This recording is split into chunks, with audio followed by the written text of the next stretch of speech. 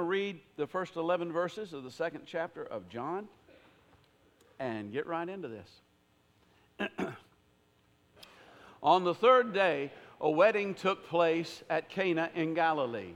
Jesus' mother was there, and Jesus and his disciples had also been invited to the wedding. When the wine was gone, Jesus' mother said to him, "They have no more wine." "Woman, why do you involve me?" Jesus replied. "My hour has not yet come." His mother said to the servants, "Do whatever he tells you." Nearby stood 6 stone water jars, the kind used by the Jews for ceremonial washing, each holding from 20 to 30 gallons. Jesus said to the servants, "Fill the jars with water." So they filled them to the brim. Then he told them, "Now draw some out and take it to the master of the banquet." They did so, and the master of the banquet tasted the water that had been turned into wine. He did not realize where it had come from, though the servants who had drawn the water knew. Then he called the bridegroom aside and said, "Everyone brings out the choice wine first, and then the cheaper wine after the guests have had too much to drink. But you have saved the best till now." What Jesus did here in Cana of Galilee was the first of the signs through which he revealed his glory, and his disciples believed in him. Father, I thank you for your word. I thank you for the life that's in your word. I thank you for the presence and the power of your Holy Spirit. And I pray that you would anoint us to be able to hear what you want to say to us, and may it change our lives in the ways that you want us to change. In Jesus' name, amen. Look at somebody close to you and go, you need to change. Yeah. Now, some of you have been wanting to say that to that person for a long time.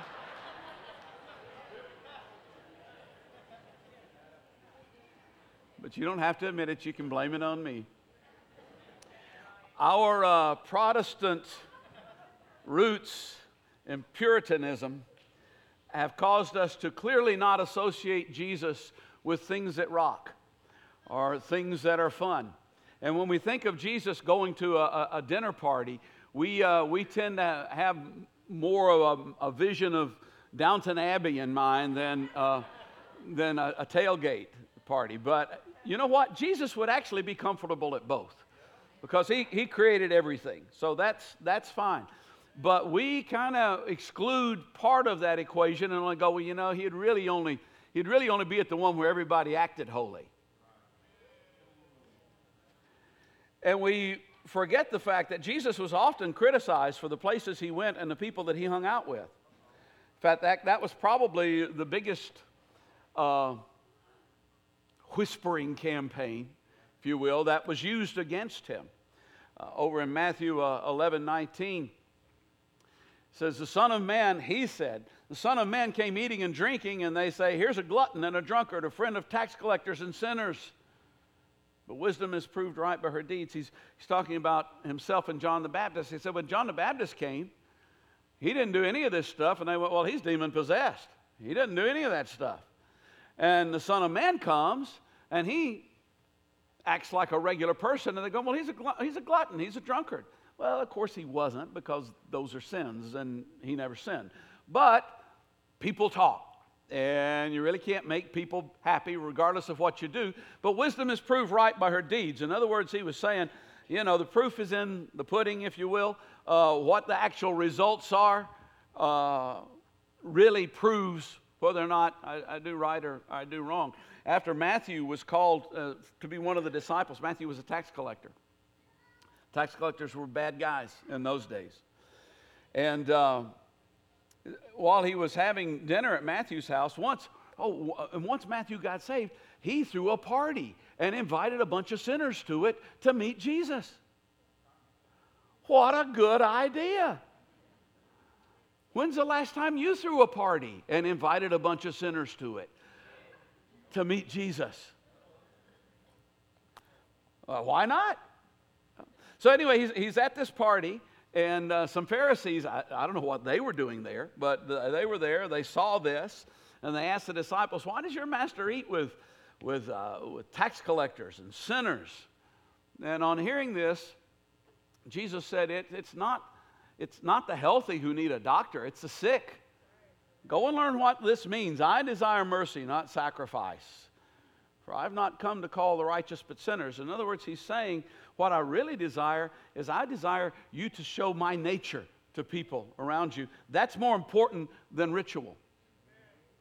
Now, it's okay to do both, but if you can only got one, this is the one that I prefer. This is the one that's most important. So what am I saying here? This is not a call to go out and sin, but it is a reminder that you don't go to Mexico to see polar bears.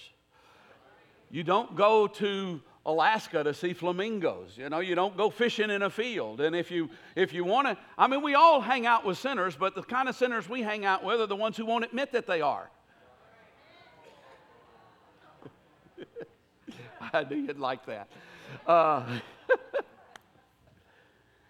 How can we be, what does it mean to be saved? To be salt and light in the church, to be salt and light in the world. In the world. And you gotta go where they are. What do you like to do? What has God wired you to do? Now, I'm not saying what are you tempted by. Because what you're tempted by, you probably need to avoid those places. But what did God hardwire you for? You like to fish or hunt or I don't know, theater. You like to do theater. You like to dance, And I was trying to think of some things that women like to do. And they do like to do theater and dance and stuff. But the women in the early service told me two things. They said they like to have their nails done. I went, okay, all right, yeah, all right, you can go. And they like to throw pots, which can be taken one of two ways. Never mind, okay. Whatever it is you truly enjoy, hey, get out there and do it. Find you some sinners. Alice Tabor liked square dancing, so she went square dancing. She found her a sinner, turned him into a husband.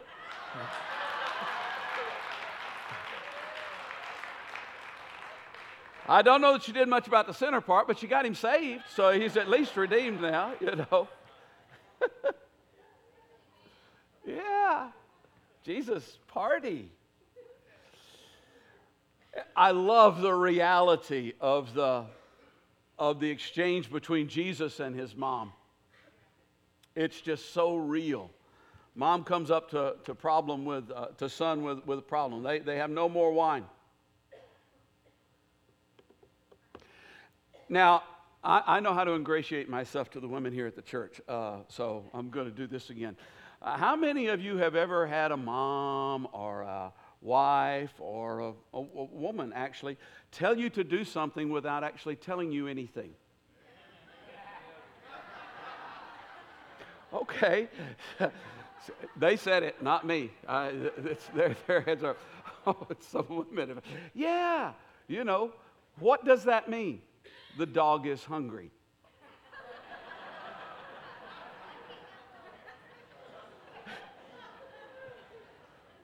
Yeah. They'd have no more chicken salad. I don't like chicken salad. Dear woman, what does that have to do with me? Yeah. And so you then got to figure it out, right? And you got one of two choices. You can do nothing or you can do something. And you do nothing and you go home. You're on your way home from where they had no chicken salad and still have no chicken salad. And you're on your way home, and from across the car, it's a polar inversion that is created inside the place. And you're going, what's wrong? Nothing. This isn't about the chicken salad, is it?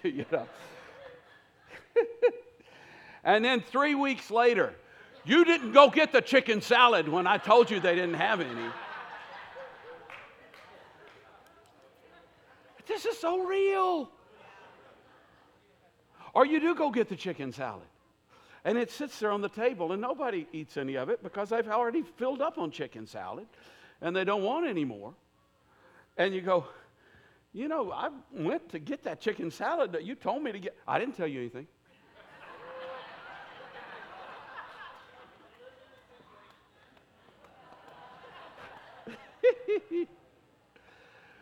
They have no more wine. That's what Jesus' mother says to him. And,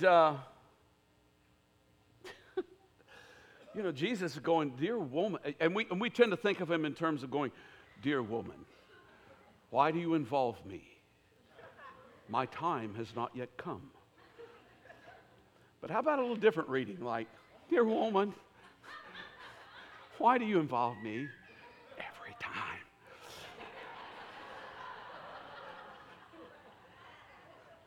I didn't drink any of the wine. I'm Jesus.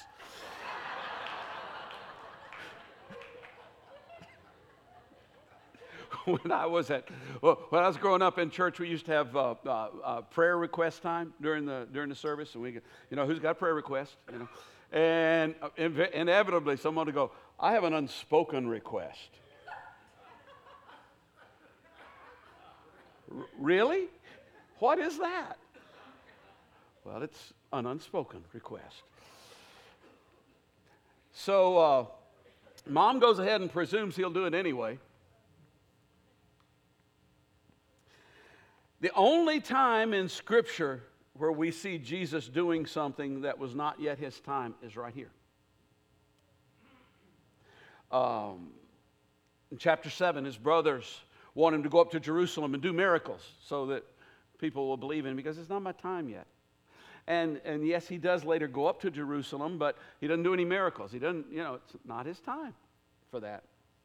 Chapter 6, they want to make him king. It's not his time yet. So he won't let them go there, won't let them do that.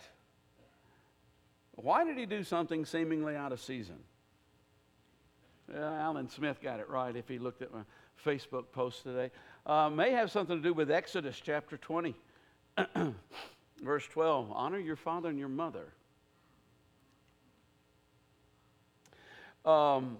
We tend to ignore instructions from authority that we don't like and whitewash it with, well, God told me something else.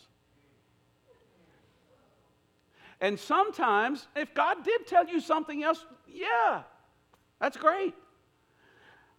But you know what? There are times that he didn't tell you anything. You just don't want to do it. Now, I know that because I've been there. Although it's been a while since I've used that phrase because I've learned, Thou shalt not take the name of the Lord thy God in vain. And that is absolutely doing that. When somebody says to me, God told me, that's the end of the conversation. Now maybe there might be a rare occasion where God just put such a huge check in my spirit where I go, no, he didn't. I'm sorry. But that rarely happens. If God told you something and you tell me God told you to do it, I expect you to do it. What else are you going to do? You go, God told me this, but I don't think so. Really? Whatever God tells you to do, that's what you're supposed to do. Back when I came to the Lord back in the mid-'70s and was involved in theater pretty heavily, and a lot of you know my testimony, and you know that I was wanting to get out of it, and I just felt like this isn't where I'm supposed to be. I need to go run and hide in the church. But in fact, it was going at some point to be a time for that's what God wanted me to do because that's what he wanted me to do. Not run and hide, but I mean to get out of the theater. But for a while I didn't. And the last thing, it took about 3 years really for me to extricate myself from that situation. And the last thing that came along was I had told them I would direct a play, and I just didn't want to do it. I mean, and directing a play is hard work. I mean, it's a chunk, and we got getting close to it, and I went, God, you either got to give me the desire to do this, or you got to get me out of it, or whatever. And nothing was happening. And it was the week before I was supposed to hold auditions. And Margaret and I went to a Bible study. And the man who married Margaret and I was at the Bible study. And I took my problem to him. I said, what do you think I ought to do about this? And he said, well, have you ever read Psalm 15, verse 4?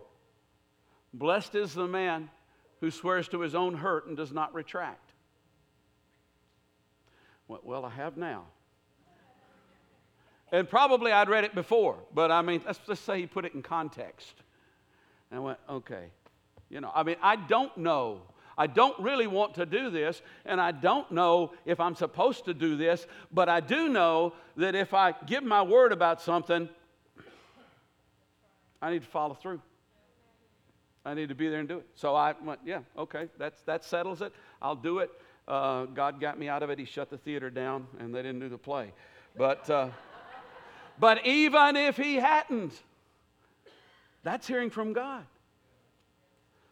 Do whatever he tells you, is what his mom said to the servants. And that's the key. That is the key to a successful and blessed life. There are a lot of false keys that we run after. A lot of false keys that we use. One of the false keys that we use is what makes the most money. Especially in our culture. There are so many of the decisions that people in our culture make are totally informed by where is the money.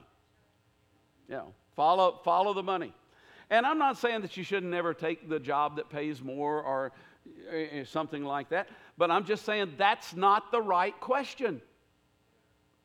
1 Timothy 6:10 says some people eager for money have fallen away from the faith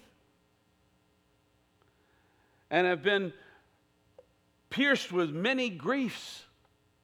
Some people eager for money have ended up where they shouldn't be, and they don't believe anymore.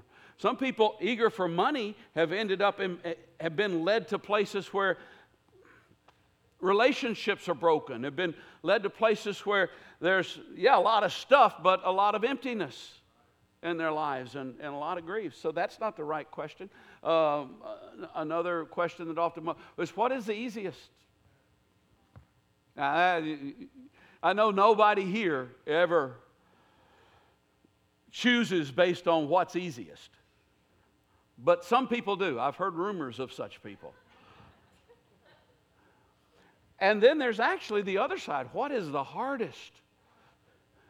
If it's God, it's got to be hard. I've got to choose the thing that I hate the most, because that's what God's going to make you do. Really? Is that the same God who said, my yoke is easy and my burden is light? So it's not, you can't make the decision based on what's easiest or what's hardest, depending on which way you're wired to, which proclivity you have in your own life. But we have a tendency to do that. But that's not the key either. Moses didn't want to go back to Egypt. That was hard, but it was the right thing to do. Joseph didn't want to be sold into slavery. That's hard. That was the right thing to do. Jesus didn't want to go to the cross. It's the right thing to do. And sometimes our decisions are based on what's going to please the most people. Chariots of Fire is one of my favorite movies. It's in my top 5. And, there are a bunch of lines that I love, but one of the lines that I love is where Eric Little's dad is talking to Sandy, who's wanting Eric to go run in the Olympics. He says, the Lord never stands for re-election, Sandy. The Lord never stands for re-election. It's not. Where would Moses be if he had put things to a vote? If he had tried to please people? He wouldn't be in the promised land. That's for sure. I mean, we're wired that way because we live in a democracy. And I'm not saying democracy is bad, but I'm saying that is so ingrained in us. And we want to please people, and we want to make people happy, unless we're like, from New York or something, in which case we just tell people what we think, and, away they go, Don't know what happened to those people up there. But And especially in the South, we're subject to this. But that's not.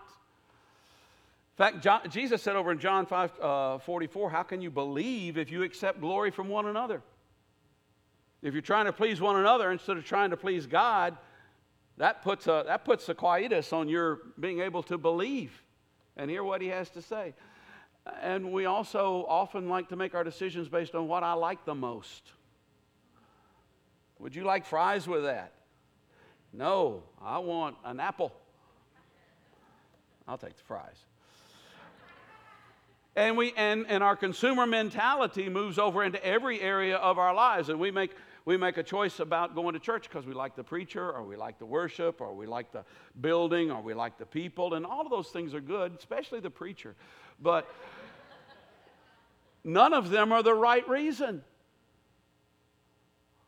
All of it should be based on what has God told me. Do what he tells you to do. And the only way you can do that is to learn to recognize his voice. Jesus said, my sheep know my voice, a stranger's voice they won't listen to. Well, how do you learn to recognize his voice? The same way you learn to recognize anybody's voice. You listen to it a bunch of times.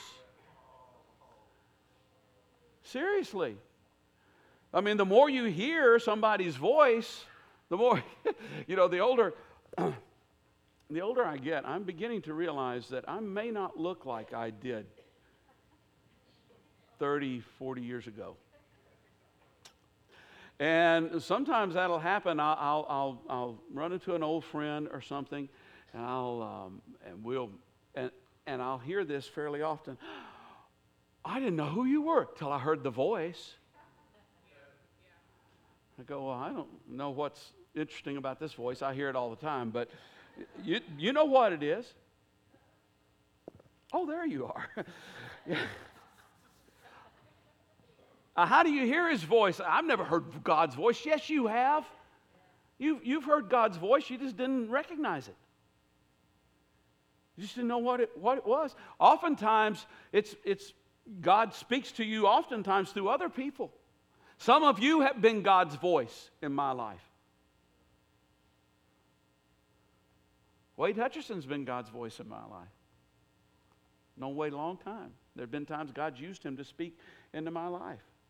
When we were in Zimbabwe, I went in to talk to Ezekiel Goody, and some of you know this story, but it applies so well here. And I was upset about an issue, a thing, and I was in the right. I mean, I'm standing here 30 years later telling you I was in the right.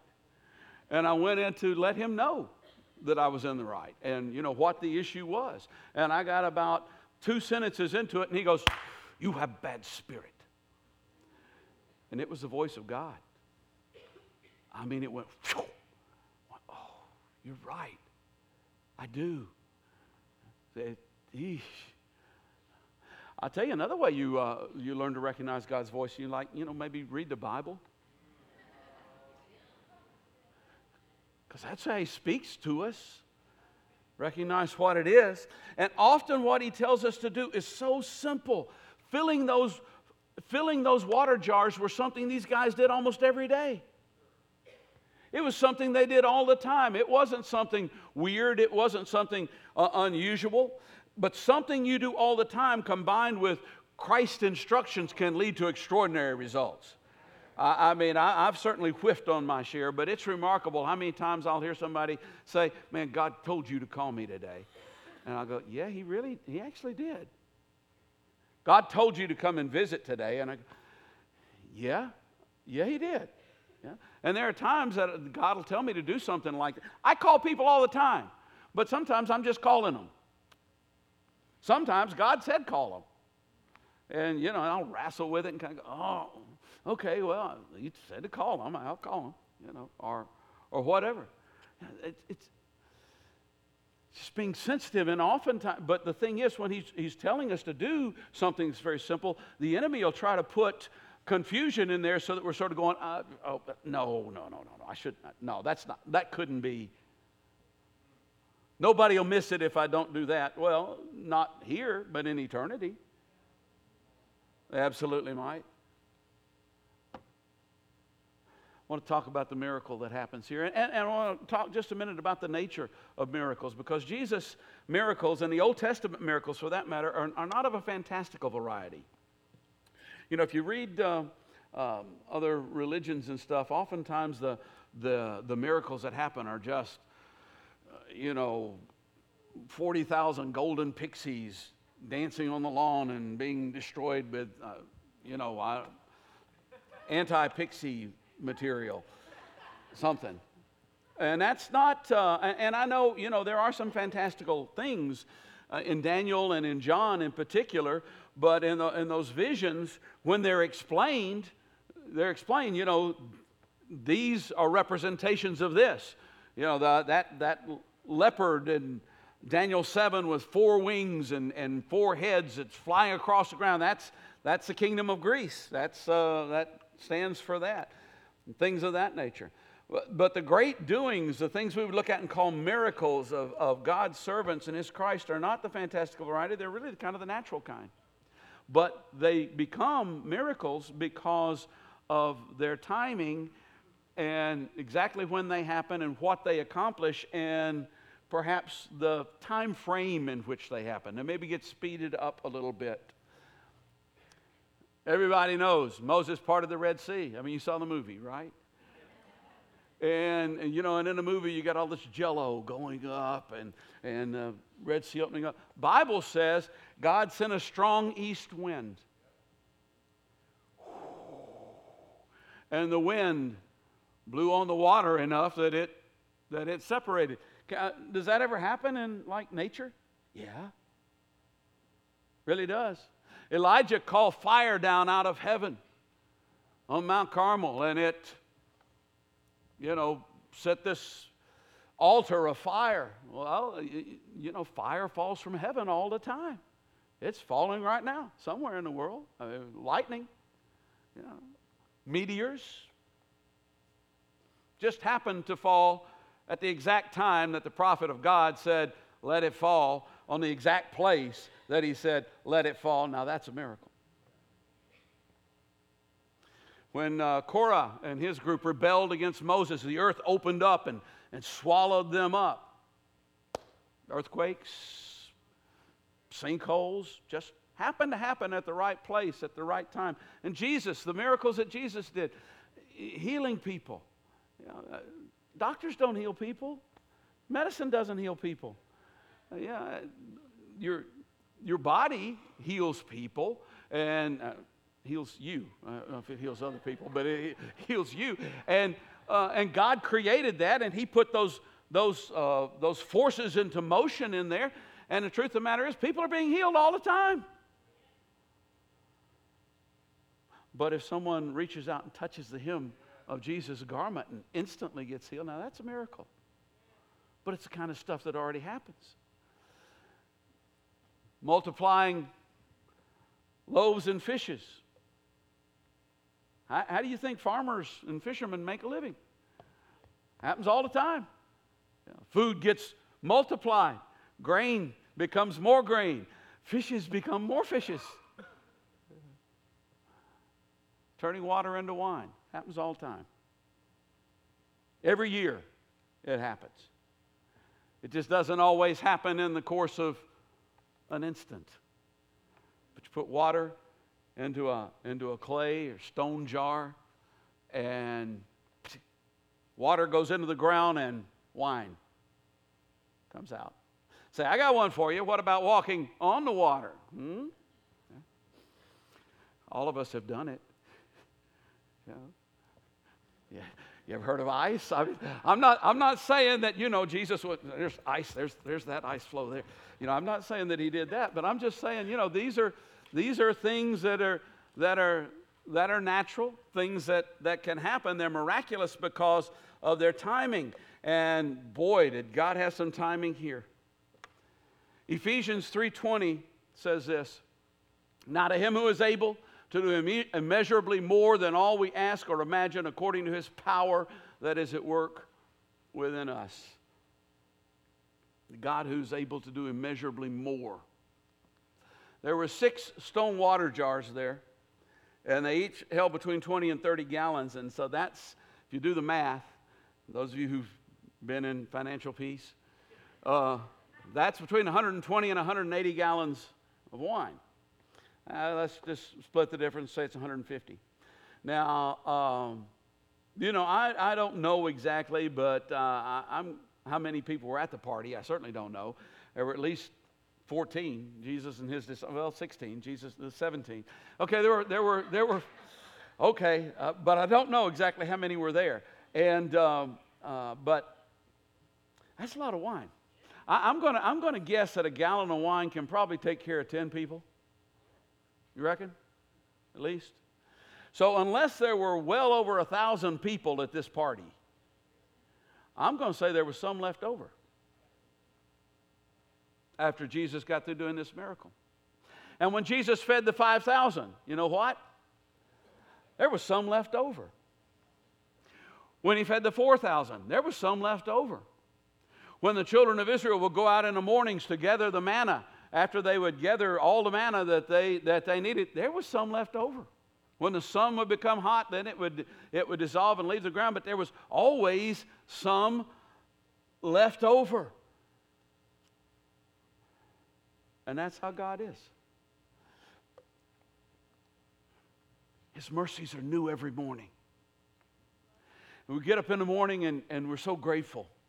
Wow, brand new mercies today. Fresh start, Lord. Yeah. And then we blow it. And then we have breakfast. And then we blow it a few more times, and a few more times, and a few more times. And oftentimes by the end of the day, we're kind of going, oh man, I can't wait for tomorrow and those new mercies again. But you know what?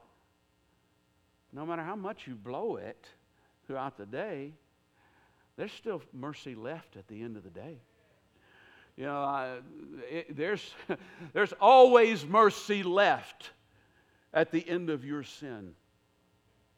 That doesn't mean, well, all right, I can just go sin all I want to. No, that's no fun. That's no way to live. But there's always mercy left at the end of it. Because he's a God who does exceedingly abundantly above. We get to the last part. The guys served the water that's turned into wine, and you know what he says here? He says, everybody I know, this is the Message Bible. Everybody I know begins with their finest wines, and after the guests have had their fill, brings in the cheap stuff. But you've saved the best till now. And of course, that's often misquoted as you've saved the best till last. But there are no translations that say that. None. They'll say now. My dad, when I was growing up, there was a chorus he used to sing all the time. And, sometimes, you know how your parents will do stuff when you're growing up, and it just aggravates you, and then you get older and you appreciate it? You kind of go, yeah. But he would sing this little chorus that goes, and, it seemed like every chorus we did in those days sounded like a marching band. But it went, every day with Jesus is sweeter than the day before. Every day with Jesus, I love him more and more. Jesus saves and keeps me, and he's the one I'm waiting for. Ba-da-da-da. Every day with Jesus is sweeter than the day before. And he meant it. Because he had discovered that it was true. It's right. You save the best for now. And, let's be real. Not every day is a woo-hoo kind of day. Some days are a real drag. But C.S. Lewis makes an observation that, I can't necessarily scripture it, prove it, but boy, it just rings so true with me. He theorizes that those who are damned, those who end up in hell, will look back over their life and realize, I've always been in hell. And those who are redeemed, those who are in heaven, will look back over their life and realize, I've always been in heaven. That the power of redemption and the power of damnation works backwards and forwards in our lives. And the reason why I say I can think that it's true, when I came to the Lord in my mid-20s, because of the religious culture that I grew up in, for a while I struggled with, those wasted years that I threw away where I could have been serving the Lord. And now here I am, 40 years later, I look back and go, those years weren't wasted. God was there the whole time. He was doing stuff the whole time. He was preparing me and preparing things and putting things together in my life. Wow. And I got a feeling the further that I go, the more I'm going to see that. Save the best until now. Are you weary? Are you heavy laden? Hungry? Thirsty? Missing the party? Jesus said, the thief comes to steal and kill and destroy. And he ends up even destroying the stuff that you thought was good when you initially got into it. But I have come that they might have life, and have it to the full. Would you stand with me?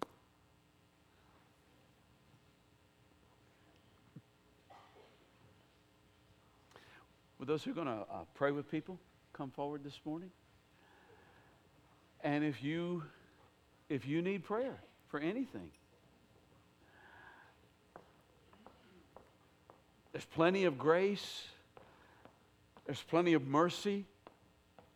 If you need forgiveness, and after you get yours, there's going to be some left over. You know, another place in Scripture that really nails me on this is when the prodigal son comes home, and the father throws a party for him. And the elder son is mad. He's upset. You never gave me a party. And he's going, you've always had me. Everything I have is yours. See, in God, the more somebody else gets, that doesn't mean there's any less for you. There's plenty for them. There's plenty for you. And once y'all get all yours, there's plenty for me. If you need something, you come. If you need to meet Christ, we'd love to introduce you to Him. If you don't need to come, let's sing this song with us, because it's real. It's real. "'Tis so sweet to trust in Jesus, just to take Him at His word, just to rest upon His promise, just to know thus saith the Lord. Oh, Jesus, Jesus, how I trust Him, how I prove Him more and more. Jesus, Jesus, precious Jesus, oh, for grace to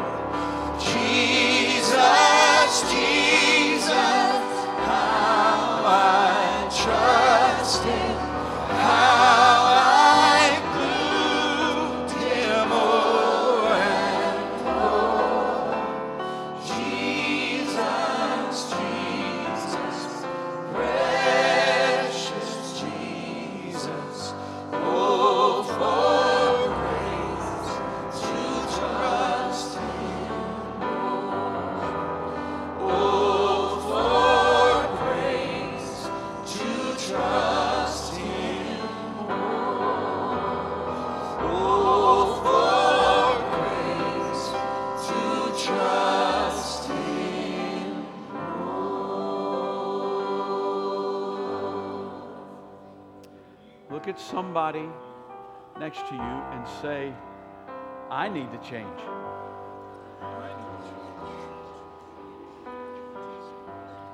You know, if you didn't mind saying that, that's great.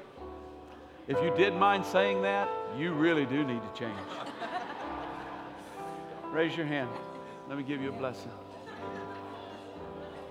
May the God and Father of our Lord and Savior Jesus Christ, who sent His Son into the world as an example to us and to give us abundant life, may He give you the grace to get out there and do what He tells you to do through Jesus Christ our Lord. Amen.